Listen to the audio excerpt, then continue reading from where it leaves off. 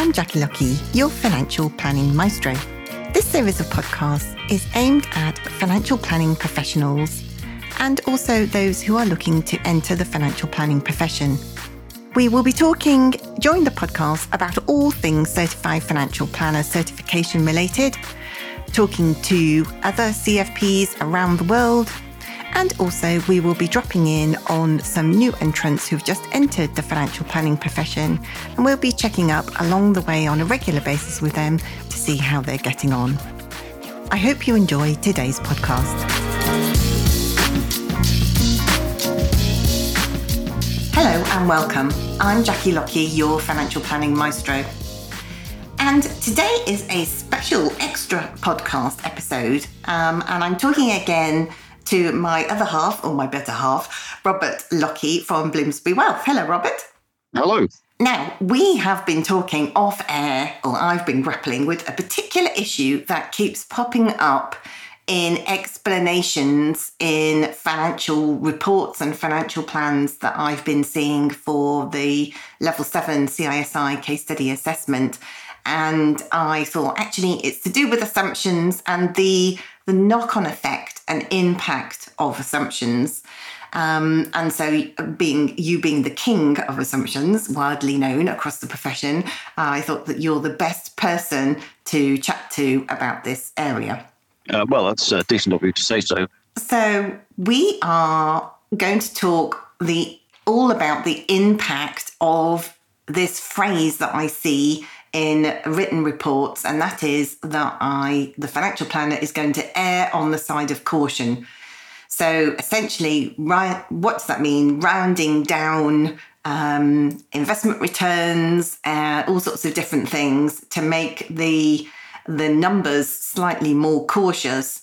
And I think a lot of people do that. In fact, I'm not quite sure why a lot of people do that, but there's this urge to make sure that clients don't run out of money, I think, isn't there? I think that's probably a reasonable reason for why people may do that, because it's obviously worse to run out of money before you run out of life than the other way around.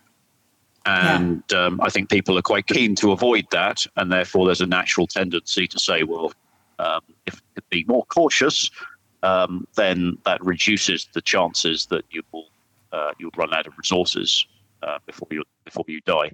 So I wanted to chat through the impact of saying something like that and doing something like that, essentially rounding down in different areas and I wanted to talk to you about some very specific assumptions that I don't know whether people actually can really understand the impact of the impact on the plan and therefore on the clients by erring on the side of caution. So when we set assumptions, how do we know if our assumptions are going to be right? Hopefully it's reasonably obvious that ex ante we don't know that they're going to be right. We can only ever tell after the event, and then it's a matter of over what period you want to consider them, your assessment of whether they're going to be right or wrong. So it's very different to say whether your assumptions are correct over a period of, say, 20 or 30 years to whether they're correct over a period of 1 year. It's obviously much easier to be correct over a longer period because the variation between the return on an asset or measure inflation over 20 years doesn't tend to change a great deal from 1 year to if you look at the rolling 20-year return, it doesn't change a lot from 1 year to the next because obviously most of those years are common to both periods. Whereas the return over 1 year can vary a huge amount between 1 year and the next because there's a lot of randomness involved in all of that. Yeah. So it kind of depends on. First of all, you won't know that they will be right because we don't know the future. But you can tell whether they were right only if you look into the past, and obviously that is something that's, you could make an assumption 20 years ago, look back after 20 years and say, great, that was correct. But really, so what? Because while you may have managed to get one assumption correct, it's pretty unlikely you will have got all of correct. And even if you did get all of your assumptions correct, the client's circumstances will have changed over that time. Their objectives will have changed. Maybe their family circumstances will have changed. And you have to get an awful lot right in order to be correct. And if you did, then it would probably be down to luck far more than judgment. Yeah. So trying to be right, I think, is a flawed approach.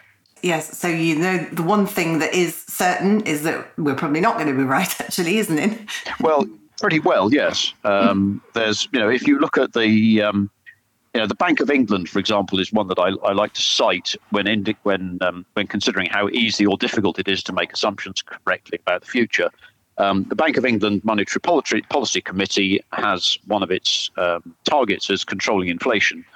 So in order to do that, obviously, it has to make an assumption about what inflation is going to be. And they look forward something like 36 months. So not a huge amount of time. And they predict what inflation is going to be. And the Bank of England has a lot of very smart people, far smarter than me, people with economics doctorates and all kinds of stuff. And they come up with their assumption about what inflation is going to be, and then they adjust monetary policy accordingly. And a few years ago, some academics did a study of how accurately the Bank of England had managed to do this.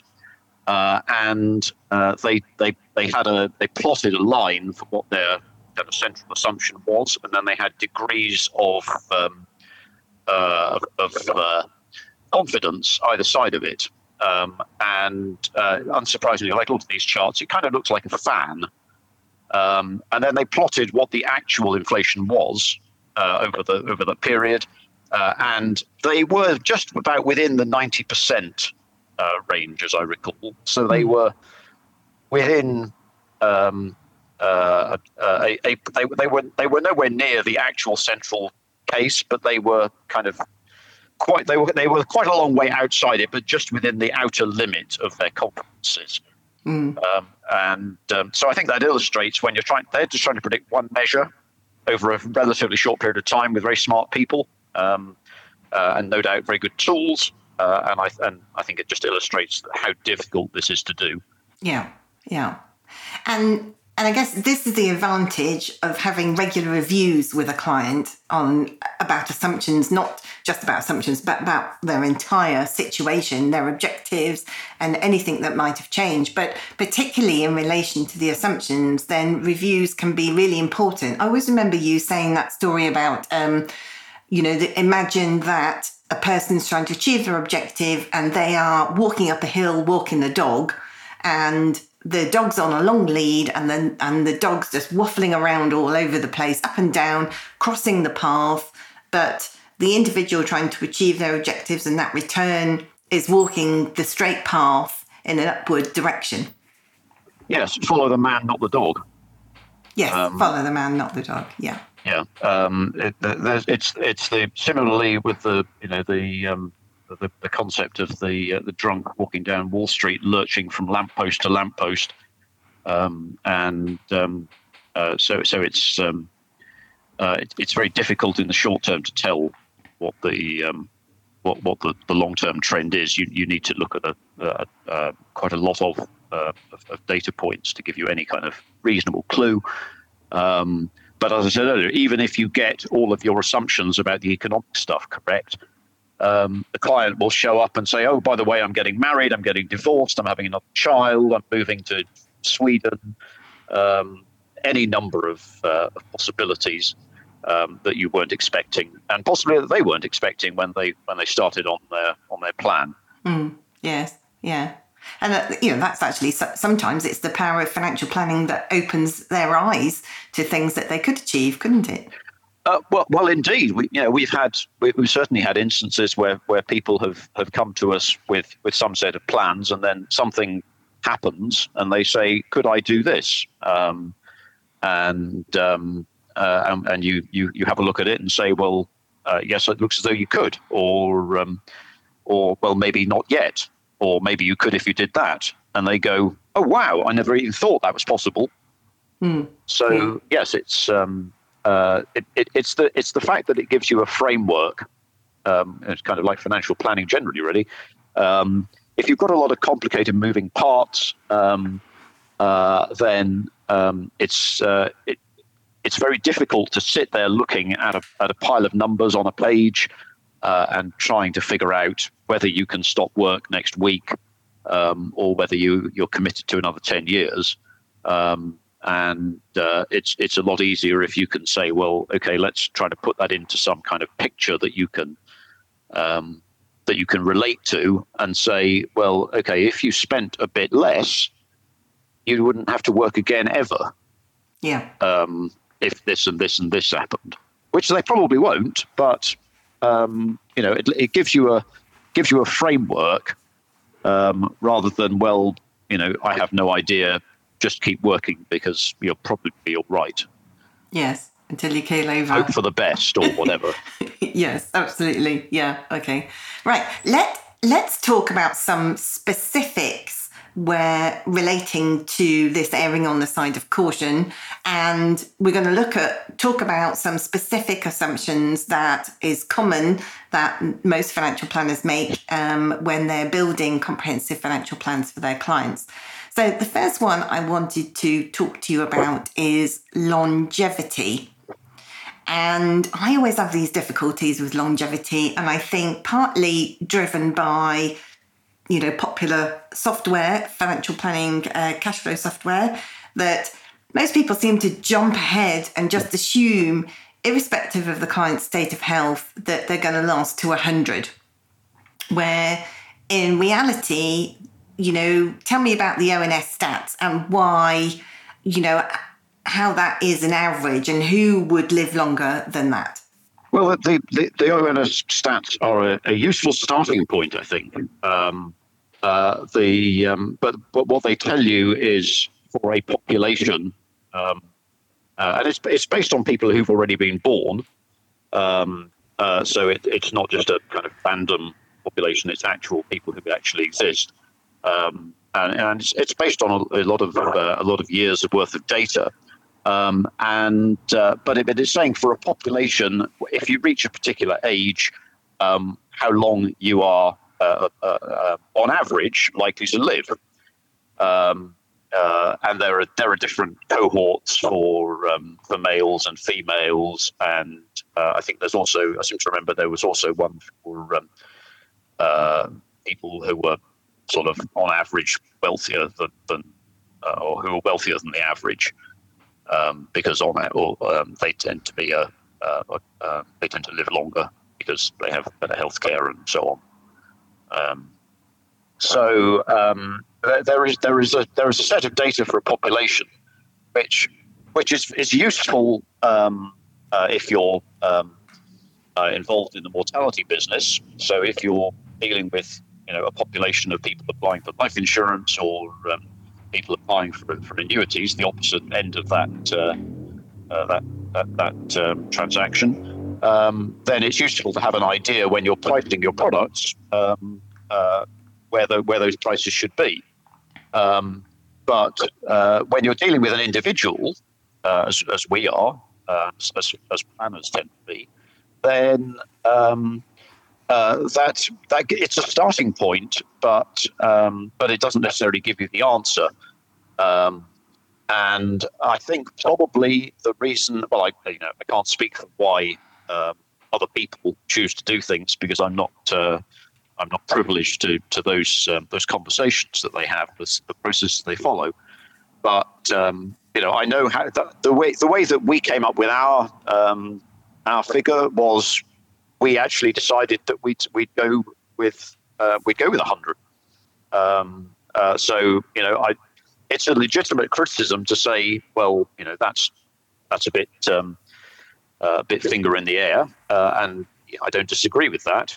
But as I said earlier, we tell our clients that we'll be that these assumptions would be wrong. And I remember somebody telling me a long time ago, probably 15, 20 years ago, saying that you should use 120 because there are people who are alive today who will live to 120.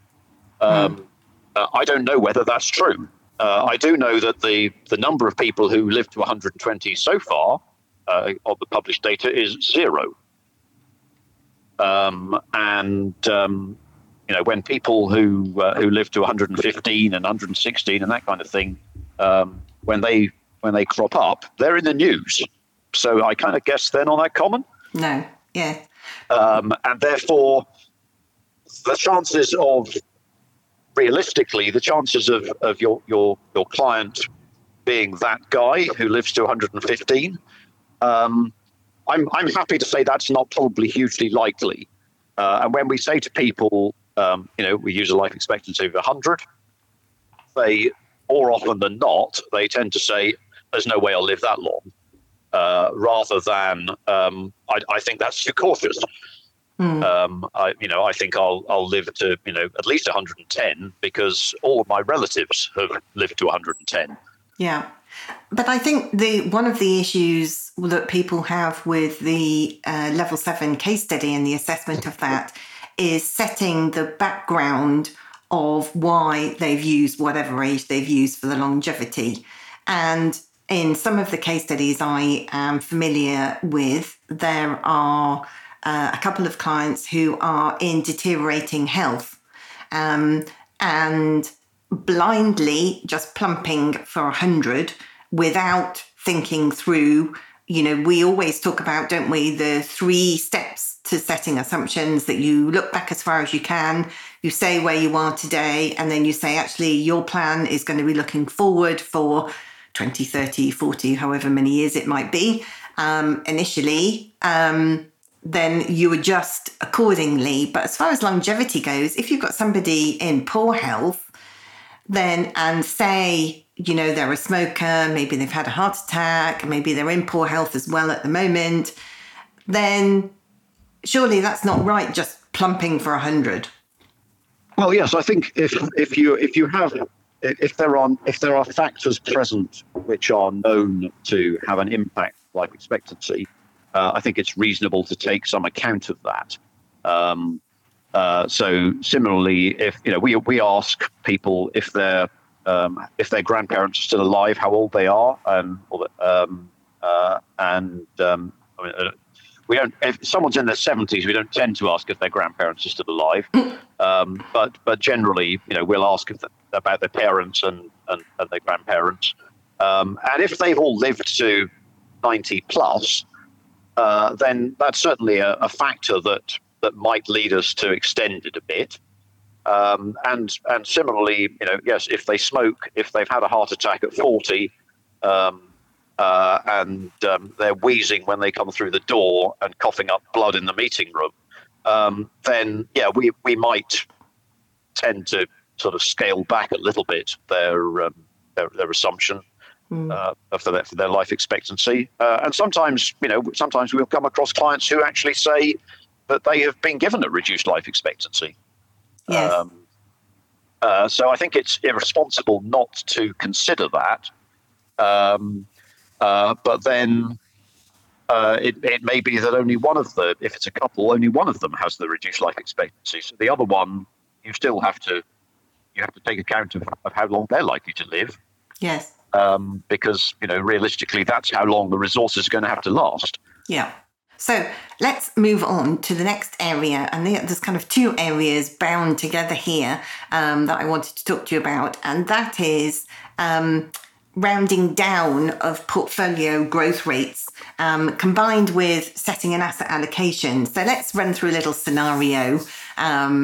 Let's say you've got a modest risk investor, and for the purposes of your CISI level 7 case study, you have determined that modest risk investor would be 50-50 of equity and debt secure investments. And you're given some assumptions by the CISI of pure asset classes, of equities, gilts, and so forth. So you come out with your 50-50, you work out your number, obviously after costs, and you get a percentage. Let's just say, for argument's sake, that it's 2.65% is your asset allocation, your growth rate that you're going to apply to the portfolio to see whether the objectives of that client can be achieved. So what are the downsides of erring on the side of caution in that scenario? Well, I guess first of all, the thing which kind of jumps out at me first on that one is the fact that, this is completely alien to me because when I did my exams, you didn't have a set of assumptions given to you. So if someone has come up with a set of assumptions that they've told you to use for rates of return on various asset classes, you don't know how they've come up with those numbers. You don't know how cautious they were being when they derived them. You don't know what process they followed. You don't know whether it's the same process you would follow. And therefore, when you come to doing this in the real world rather than just in a case study, you're not you can't really say, but you can. But I would like to defend it in court that you use the figures provided to you by some professional body for the purposes of an examination, and because they came up with those numbers, you assume that they were correct. Because you really don't know how they came up with them. And frankly, someone else's guess is likely to be just as good or as bad as my guess. But if you have to stand up in court and defend it, or you have to argue it in front of false or whatever, then I'd be a lot more confident of defending my numbers if I knew what process I'd used to come up with them. By what data I'd looked at, and how I'd interpreted that, and how that was how I felt that was reasonable, and how I used that process for every client, and therefore it was at least consistent across all of our clients. And I think you're much more likely with this kind of thing to be dinged for having a bad process than having bad outcome. Because the process is what you can control. You can't control what the market will do, but you can control how reasonably you have behaved in trying to come up with your assumptions. Yes. So I think that there is a weakness in the fact that someone's provided you with some numbers and you don't know how cautious they are.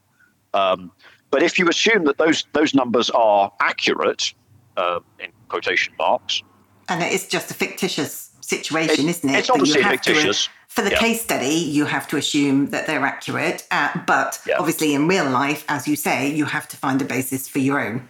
Yes. And I don't know, there's obviously some good reason for it, which I'm not privileged to, but back in the day, you always had to come up with your own assumptions and reason them.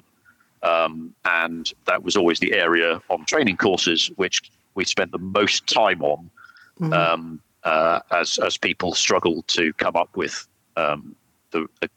reasoning and a process for deriving their assumptions.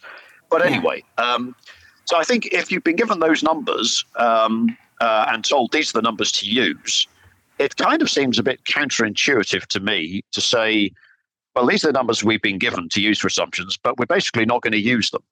We're going to use some other numbers, because then, imagine if you'd come up with the numbers and then said, okay, well, we've come up with these by a process that we think is very sound. So you've got to the same point as the ones you've been given, which is, those numbers are, quote, correct. So having come up with those numbers which are, quote, correct, why would you then say, well, we're not going to use those, we're going to use some different numbers? Yeah. That doesn't make a lot of sense to me, and I think it would be quite hard to defend. So I don't really know why you would do that. It doesn't seem to follow logic.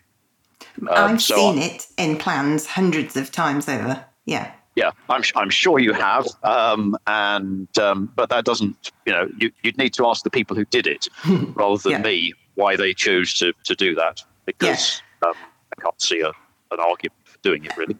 But the impact of changing the 2.65 example that we were just talking about, and saying, okay, I'm going to err on the side of caution and round it down to 2.5 instead of 2.65.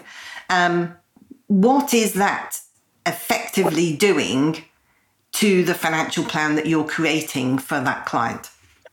Well, the impact is very easy, because you're effectively changing the discount rate. And the effect of that is that in order to get to a particular value of capital at some point in the future, if you're projecting that you're going to achieve a lower return between now and then, you're going to need more money at the beginning. Yeah. Now, clearly, if you're not in a position to be able to create more money at the beginning, which most people aren't, they have an amount of resource now, and it's the future value that is variable. Then you have an amount of money now. You reduce the return that you're expecting to achieve on that. The outcome is you have a lower value of money in the future. And the impact of having less money in the future is that it may run out sooner, or you may have to scale back your goals to spend less in order not for it to run out, or a combination of those. Or the other one, which I think is particularly interesting, and which kind of follows pretty logically on, but is kind of leads you off in the opposite direction of being cautious, is that if you want to achieve the higher return and therefore get the higher value at the end, you effectively have to take more risk. You have to, because risk and return are related, you have to move up the scale a bit, probably have more exposure to risky assets in order to get that higher expected return. And there's no certainty that you will get that higher expected return, because it's an expected return, not an actual return. And risk means that you might not get it.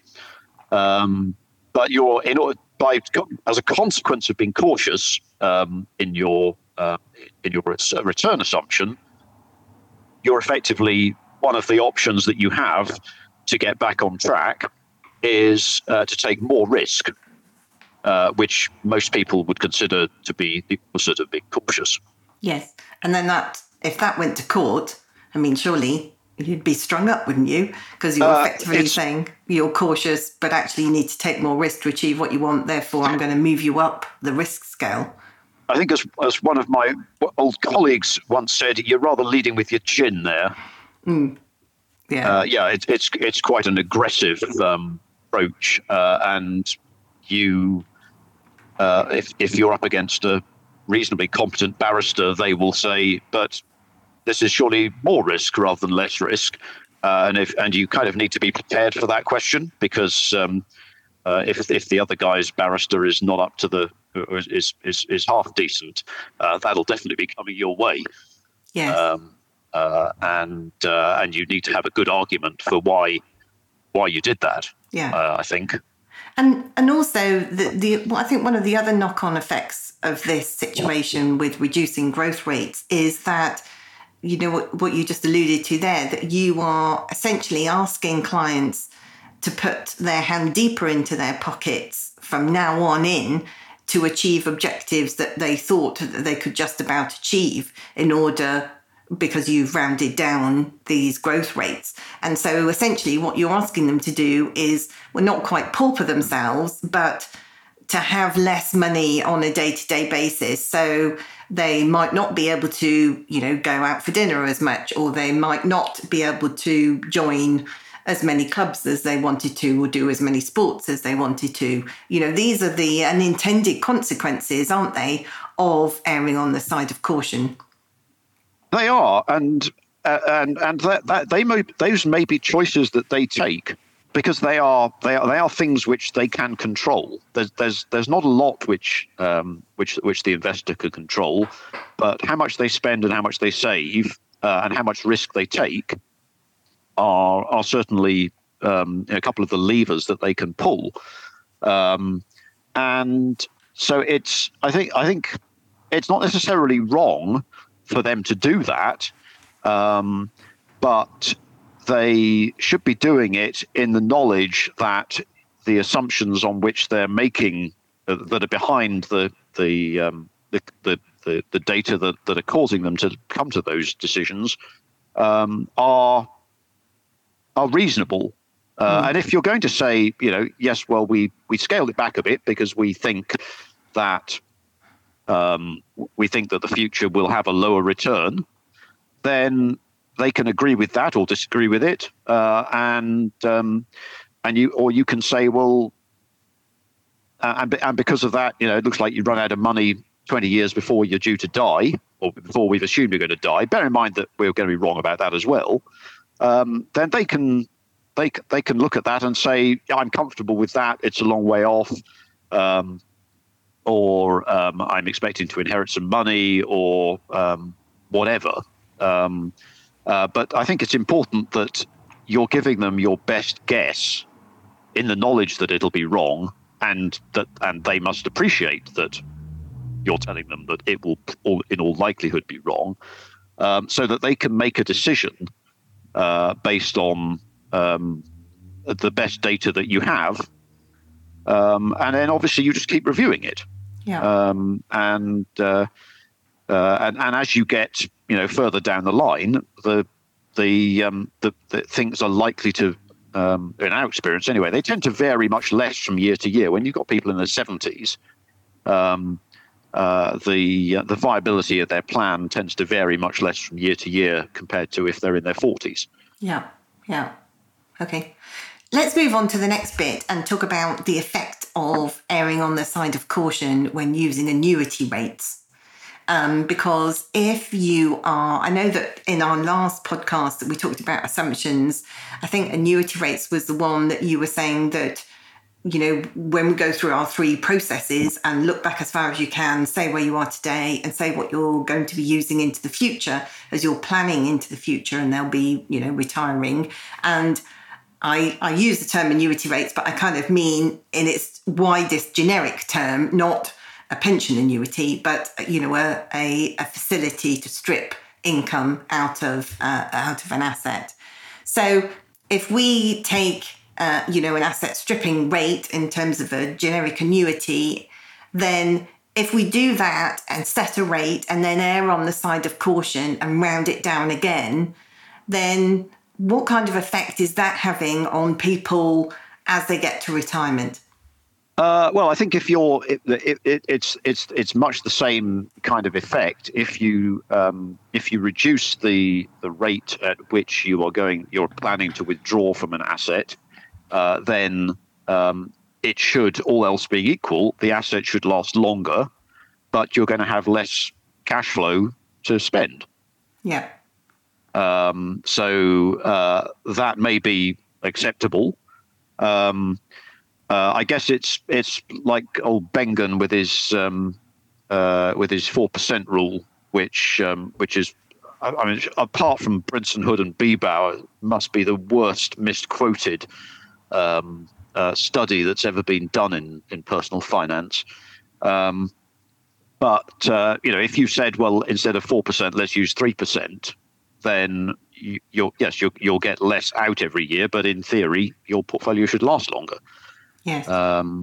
The difficulty that I think that we found is a lot of the time when we look at our clients, they don't tend to have withdrawal patterns that look remotely like that, because they've got different bits of cash flow coming in at different points. And some years they have some capital expenditure and other years they won't. So I can't think of anyone who takes out a consistent percentage of their portfolio every year among any of our clients. Yeah. And therefore this kind of exercise is I mean, it might work for some people, but I don't find it terribly useful for in practical terms for our clients. Yeah.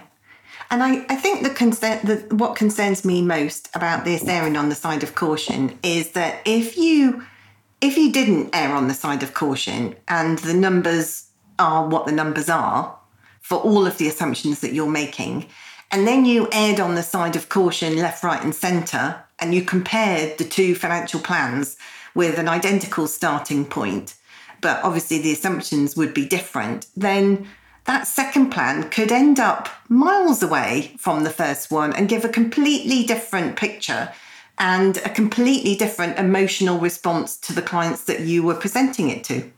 I would agree entirely. I remember probably 15 years ago, we had a client. We still work with him, and he had because he described himself as cautious. He had an assumption for his expenditure escalation of 10% a year. Wow.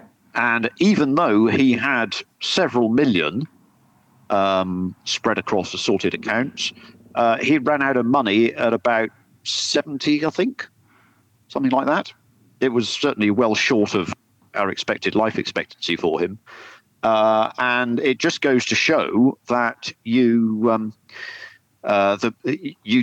make an assumption which is quote cautious, and it can have a massive effect. He's now scaled back his expenditure assumption to something to basically our default, which is and his plan works a lot better than it did then. Yeah. But yes, if you change everything, you change all of your assumptions, particularly for people who are young, and therefore you have a lot of compounding going on over a long period of time. If you vary every assumption, even just by a little bit, you'll end up with something that looks completely different, and it might be more accurate. The difficulty is that you can't tell, and who's to say that maybe you shouldn't have rounded them in the other direction? Well, and that's the other argument, and therefore, if you could, do it both ways, you could have 3 sets of plans. And actually, why don't you just don't err on the side of caution and stick with what the numbers are? Well, this kind of leads you to, well, okay, so we've got one high, one low, and one middle. Well, why stop there? You could reasonably adopt an approach whereby you say, well, hey, let's run it 1,000 times. And you end up with one of these kind of massive fans, a bit like the Bank of England with their inflation measure, where you're predicting the extent to which someone's resources will last them for their lifetime. And at the top end, you've got, the line is still going up. You can spend all you want and maybe double that and be fine. And at the other end, you're kind of running out of money in a couple of years. Yes, don't spend anything. And you show that to a client and they go, right, I kind of know that the future's uncertain, and I will probably either run out of money or not run out of money. But I don't really know now what I should do. No, it's not helpful, is it? I don't think it's helpful in the sense that it shows them that the future is uncertain, but our clients kind of know that. I think by the time you've managed to get to the point when you're able to hire a financial planner, you probably have some conceptually, you're probably pretty aware that the future varies. And in the beginning of 2020, nobody was really predicting a global pandemic. In January of 2022, no one was predicting that the Russians were going to invade Ukraine. The day after they invaded Ukraine, I don't think anyone was really predicting that the Russians were going to get a kicking, and it would also be going on a year later. And the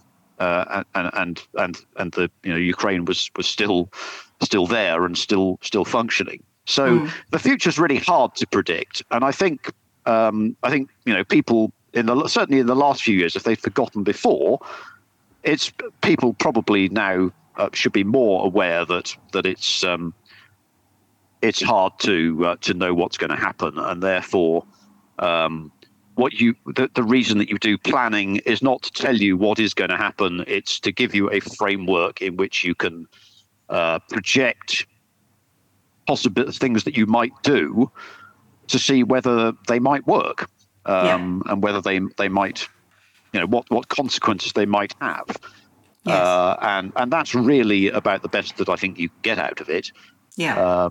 Because it's the alternative is you just guess wildly and then hope for the best, cross your fingers. It's certainly not it's not perfect, but then nothing that you project into the future is ever going to be perfect. No. And it's just like to help you and to give you a basis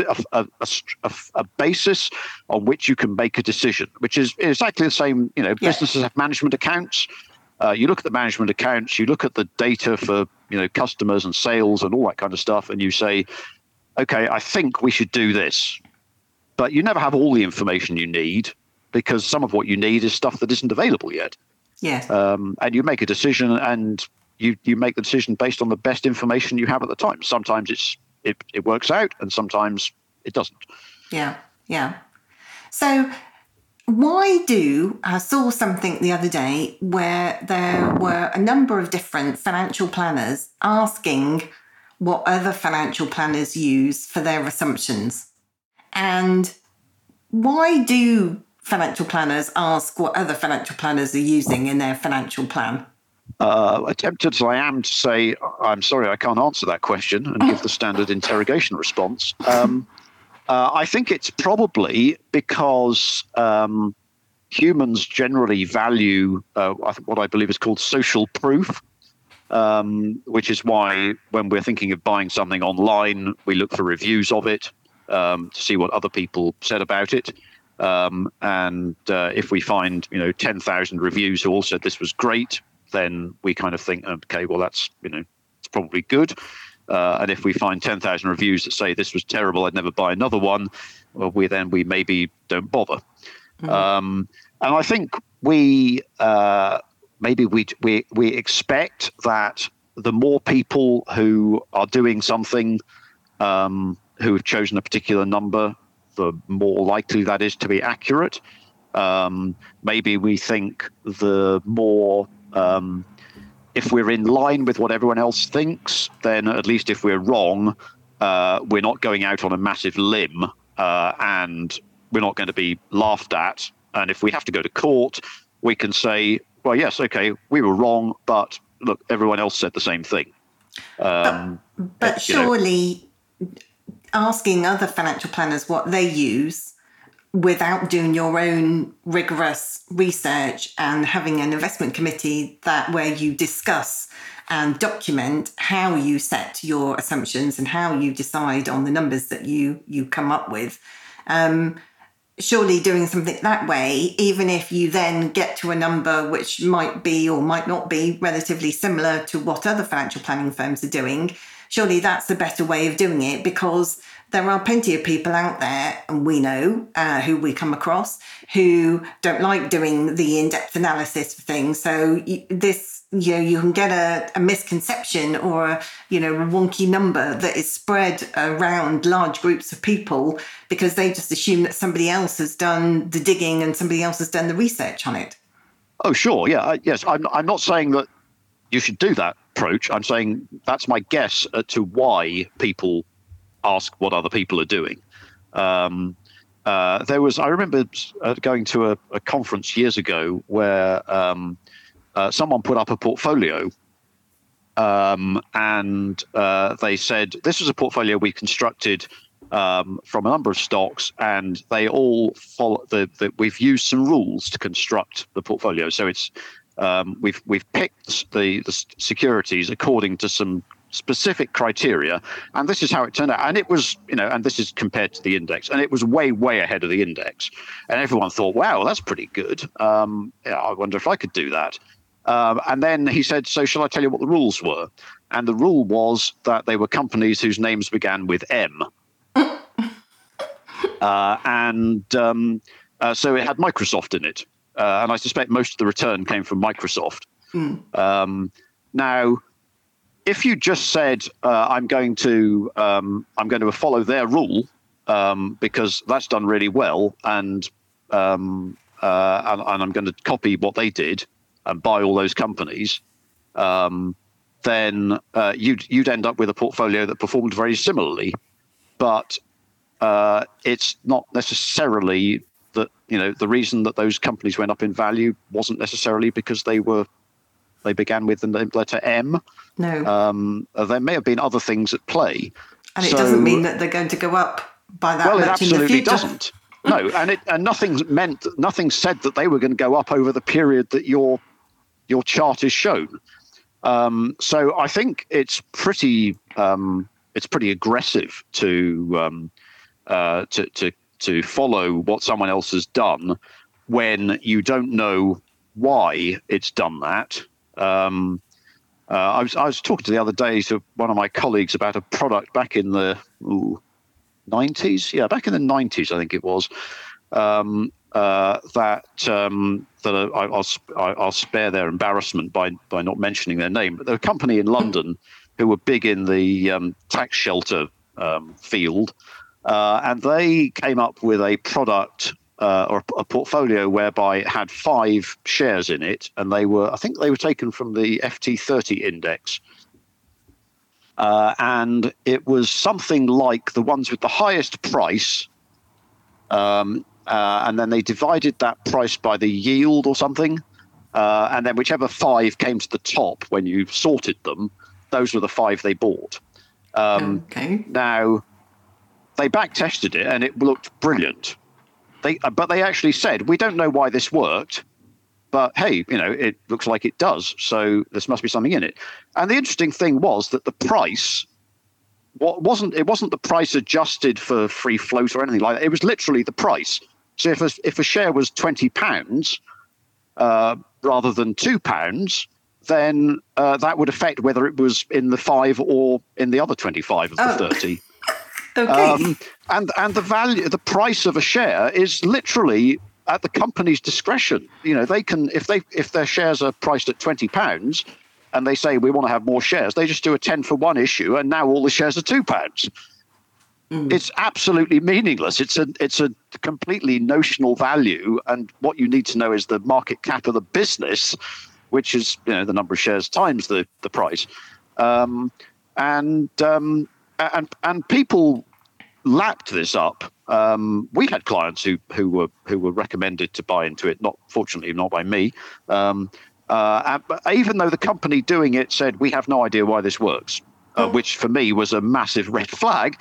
Because if you're promoting this and you don't know why it works, then I'm going to guess that it's probably down to luck. Yes. And that if you ended up with the same return assumption as somebody else due to luck, then it's possible that next year, when they review theirs, they might luck out on a different number.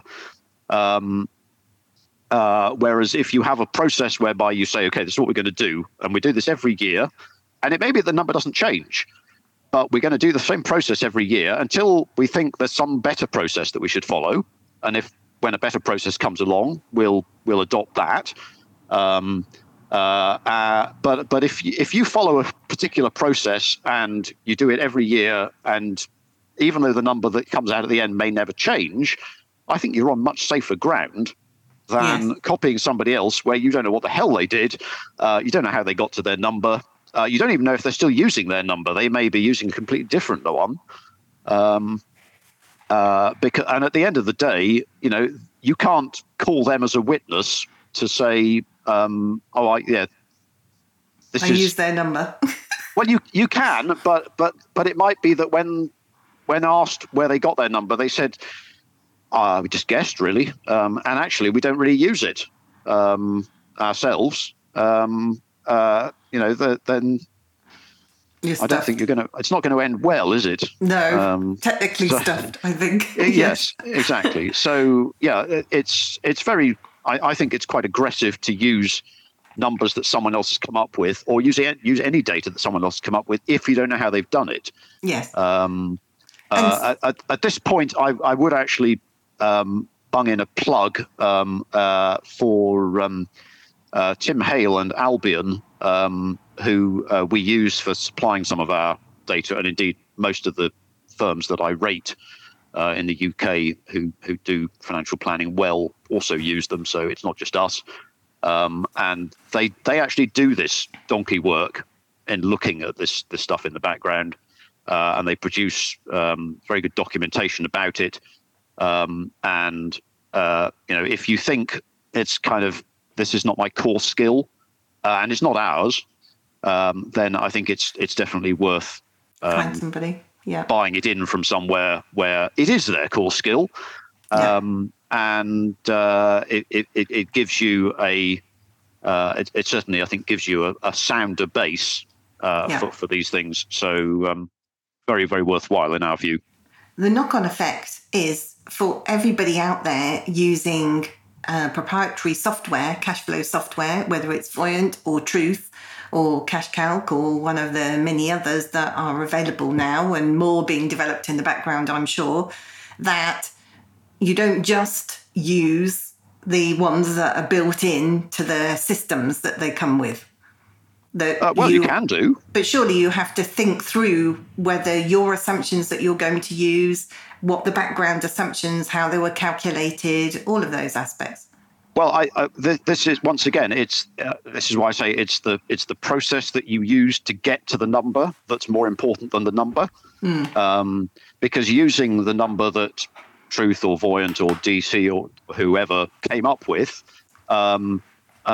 is one thing, but I think it's important to distinguish between I'm using the number that they put in as a default because they put it in as a default, compared to I'm using the number that they put in as a default because it just happened to be the same number that we came up with when we followed our process. Yeah. And I think it's similar to I think they still do it. The FCA used to produce, and the FSA used to produce every few years. They've got PwC or somebody to do a paper on assumptions, because they use them in their projection rates, the statutory projection rates. You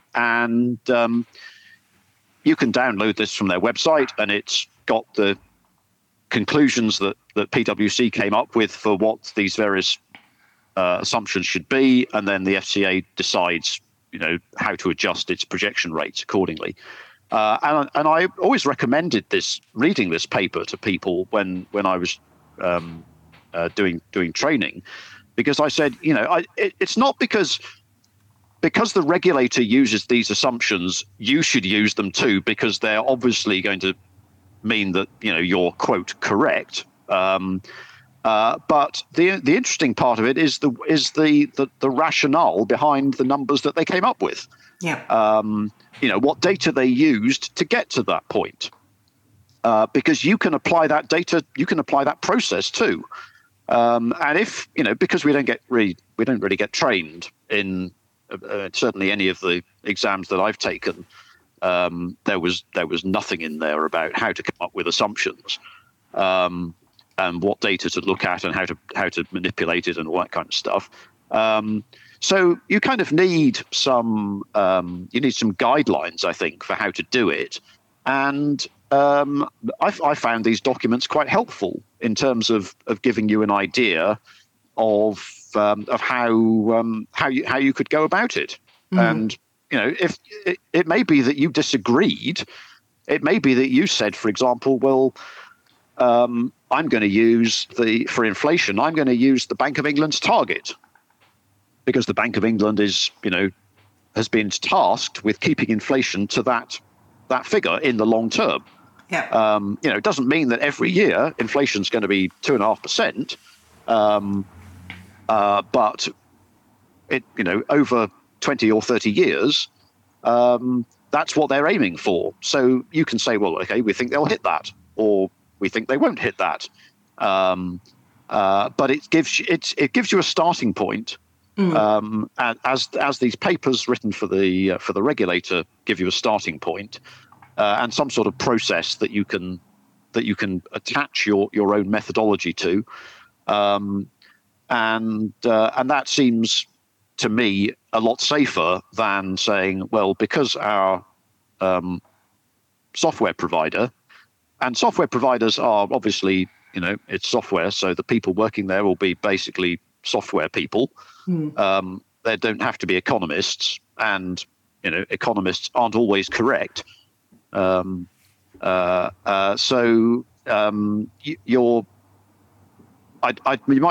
much more comfortable trusting their ability to write software which processes the numbers that I load into it correctly than I am in their ability to come up with what those numbers should be. Yes, and the basis on what those numbers should be. Yeah. And if I'm willing to assume that by and large they will process the variables that go into it correctly, because